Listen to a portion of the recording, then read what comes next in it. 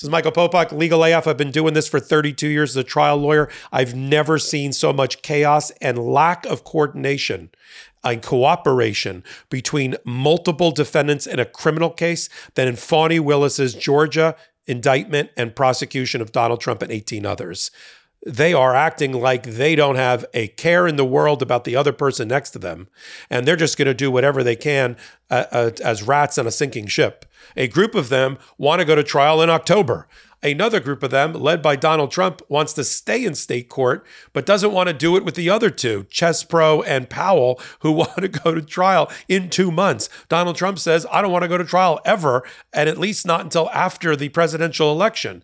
The first one to jump off sides, Mark Meadows, and I'm going to give you a quick explainer here on this particular hot take about what's going to happen at the evidentiary hearing, which is a mini trial in front of Judge Jones, an Obama appointee federal judge who sits in the Northern District of Georgia, which sounds very far away, but is really just sitting in Atlanta, just down the street from the Fulton County Courthouse, where the rest of the defendants are currently staying with Judge McAfee, who set a trial already for October for at least 2 of the 19, while Mark Meadows and a couple of others try to argue, we want to be in federal court. Now, let me tell you about this hearing that's going to happen on Monday and what's going to go down on this hearing. Fani Willis is ready. Let me just manage expectations here. She knew there was going to be a group of people that were going to try to go to federal court. Judge McBurney, who was the judge overseeing the grand jury process, even anticipated it a month ago in his own order when he said there may be some who will try to do what's called federal officer removal under a federal procedural law that allows a small subset of federal officers who believe they're being prosecuted for doing their job as a federal officer and have a federal defense to have their case tried not in the state court, but in federal court. Doesn't mean they get a federal prosecutor. Doesn't mean they get federal crimes against them. Doesn't mean they have I'm not even sure they go to a federal penitentiary. It just means that Fani Willis and her team have to go across the street and prosecute the case in a different courthouse, in front of a different jury pool, in front of a different judge. That's all it means. Now, on this particular hot take, I want to go over what is going to happen at what we call an evidentiary hearing. An evidentiary hearing is what it sounds like. Evidence is going to be presented primarily through documents and witnesses. It's like a mini trial. The judge presides over it, swears in the witnesses. Witnesses take the stand. They're examined, if you will, by the side that has called them. They are cross-examined by the side that is opposed to them. And people testify. I'll tell you one person who's not going to testify. Mark Meadows, no way, no how, is testifying tomorrow or on Monday at the hearing in which he's trying to get the case over to federal court. There is absolutely zero chance that he's going to testify.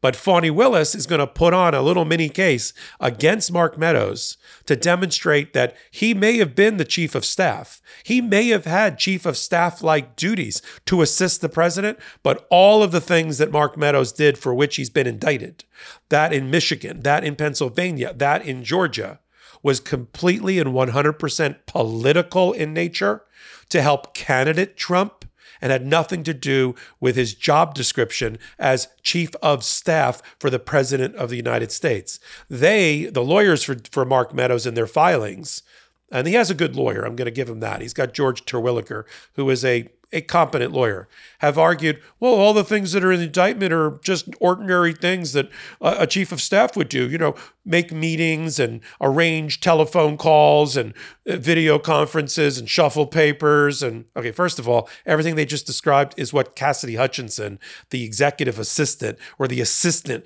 to the chief of staff, would do, not the chief of staff. So let's put that aside for a minute. Talk about shrinking the job so small it could be drowned in a bathtub. The chief of staff is the primary gatekeeper for whoever's sitting in the Oval Office, and goes to every event. And in this case, every seditious and conspiratorial event Mark Meadows conducted. And Fani Willis is going to put on witness after witness. And I'm going to tell you about at least 2 of them that we know from subpoena she's going to put on. So putting on her case to prove that Mark Meadows may have been the chief of staff, but he was doing political work, political activities, not those related to the president and his constitutional office. Because there's candidate Trump, there's the Trump campaign, there's the attempt to cling to power with criminal intent. And then there's the day-to-day operation of the president when he's not trying to overthrow democracy. Like he was president, there was other stuff going on domestically, nationally, and the like. And I'm sure Mark Meadows had a role in that. But when Fani Willis laid out in the papers that she's filed already in advance of the hearing, that, for instance, Mark Meadows went down to Michigan.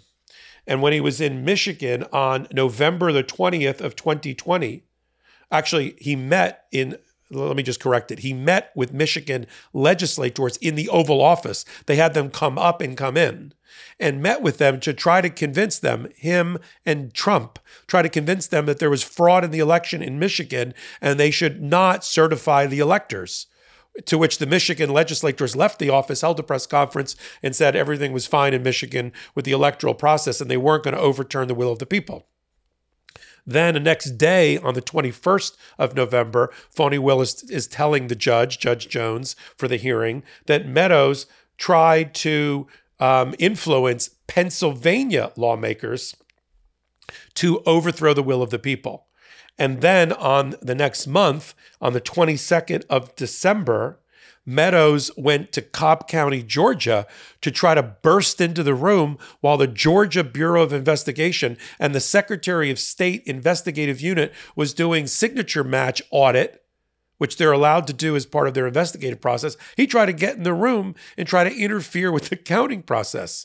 Again, a political act, not one of a chief of staff doing his job as the president's, right hand for non-political purposes. And then on the next day, the 23rd of December, 2020, Fani Willis recites also that Mark Meadows, texted an investigator, Frances Watson, the chief investigator she was for the Secretary of State's office in Georgia, and said to her in a text, hey, if the Trump campaign, stop right there, the campaign, not Donald Trump, president of the Oval Office guy, campaign, candidate Trump, if the campaign gives you more money, can you hurry up with the vote counting of mail-in ballots and absentee ballots so we can get the results before Jan 6th?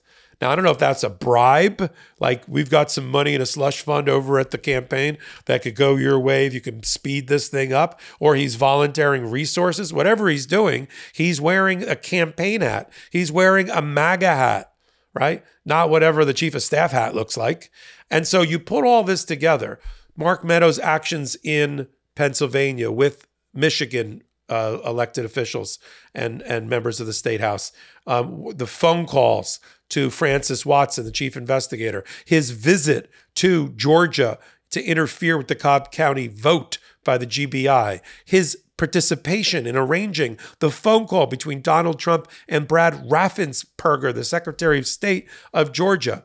These, according to Fani Willis, and I agree with her, go beyond, well beyond, and into the world of politics. And why do I keep saying politics, politics, politics? Because we have a law on the books since 1939. It's called the Hatch Act. It was named after a New Mexico senator, and it had to do with the days when people were in civil service or were in offices like Mark Meadows or in elected office, and they would use their elected office to help interfere with or campaign for election, either for themselves or for somebody else. And we don't like that in the United States. We don't like when you got a job, to do, you can't go out and, if you're a civil servant that's not actually running for office, right? We don't like when you're campaigning for the other guy, right? That's why the people around Donald Trump who are themselves not running for office can't do political campaigning and activity on his behalf. He can do it. That's why presidents in the middle of whatever, they'll take a plane and go to a fundraiser and go raise money. They just can't take their staff with them to do that. Their White House staff. They have their campaign staff, but they can't take their White House staff, right? And that's why everybody gets in trouble with the Hatch Act. Because if you are a civil servant or you're in the cabinet or you're on the staff of the president, there's limits to what you can do. And everything that I just outlined for you, the Michigan interference, the Pennsylvania interference, the flying to Cobb County, Georgia, the perfect phone call, the interaction with Francis Watson, the chief investigator, it puts Mark Meadows into criminal conduct, right? With criminal intent and criminal and personal motivation. Not because he's the chief of staff, but because he's trying to keep his boss in the job. As per usual, the economy was also a huge topic of the day. And why wouldn't it be? It's changing faster than ever and demanding that we all adapt to keep up. In fact, a stunning survey revealed that over half of Americans making six figures now live paycheck to paycheck. Now, even though Goldman Sachs is saying that classic investments are headed nowhere for the rest of the year, other markets are rising to fill that gap, creating incredible opportunity among the chaos. Because even if conventional markets flatline this year, other assets don't have to do the same. That's why I'm so excited to introduce our next partner, Masterworks. I actually spent a lot of time digging into this. And according to a recent report by Citibank, the asset with the lowest correlation to the stock market of any major asset class was art. It turns out contemporary art prices have outpaced the S&P 500 return for the last 26 years by 131%. Now, this market used to be hard to get into, but Masterworks is the platform that lets you invest in multi-million-dollar paintings without breaking the bank. Masterworks has built an impressive track record of 15 exits, all of them profitable. These numbers speak for themselves. Now, with those kind of results, Masterworks offerings have actually sold out in minutes before. I've invested with Masterworks, and as with any investment, past performance is not indicative of future returns, and exited investments are not representative of performance for artworks not yet sold. So there is a wait list, but I reached out to them to give you all VIP access to their latest offerings. To skip the wait list, head over to masterworks.art/legalaf or just click the link in the description of this episode below. That's masterworks.art/legalaf or just click the link in the description of this episode below. And just to round this thing out, just to anticipate whatever argument that they may make during the hearing on the other side. And remember, Mark Meadows will not be able to testify because he's not going to waive his Fifth Amendment privilege and get on that stand because that'll waive it for the actual trial.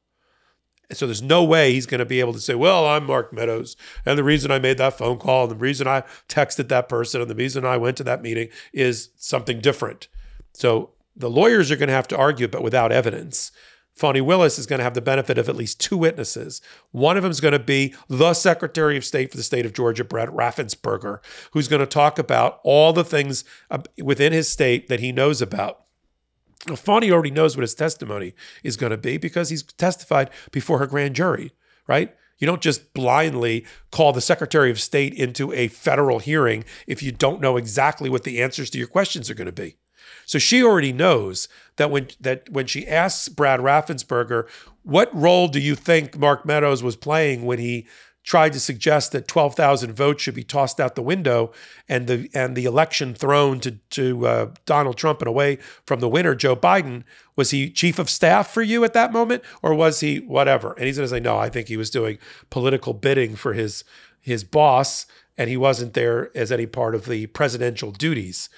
Then they're going to bring Francis Watson, the chief investigator who works under Brad Raffensperger, and she's going to testify about at least 3 contacts that she had with Mark Meadows, phone calls, emails, and live meetings. She was in Cobb County. She was the chief investigator, along with the Georgia Bureau of Investigation, who were trying to match signatures in an audit that they usually do in a contested election. When he tried to burst into the room and observe it or interfere with it, and she strong-armed him and kept him out of the room. That didn't stop him from texting her, and she'll testify to this during the hearing, testifying about a text message that said, hey, if I give you Trump campaign resources, stop right there. You're dead. You're done. Meadows, in arguing that you didn't violate the Hatch Act because you're doing nothing but politics. And to answer the question some people might have, which they've already argued, which is, well, the president, he has a role in the electoral count process. He doesn't. The Constitution doesn't recognize a role of the President of the United States in the electoral count of his own election. The Vice President has a role in certifying the election as the President of the Senate, right? But Trump isn't the President of the Senate.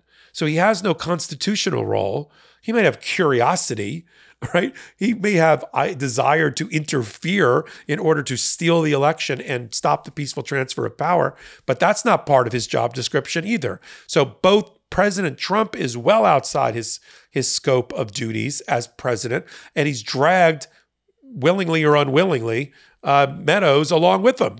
And if you're outside the scope of that authority, then you can't argue that you get to go to federal court as a federal officer, because whatever you're doing under the removal statute has to be within the color of your office. Now look, just to manage expectations on the law, the 11th Circuit, which sits in Atlanta and is the appellate court directly over the Northern District of Georgia and Judge Jones. Judge Jones is bosses for lack of a better term, and whatever 3-judge panel is randomly selected.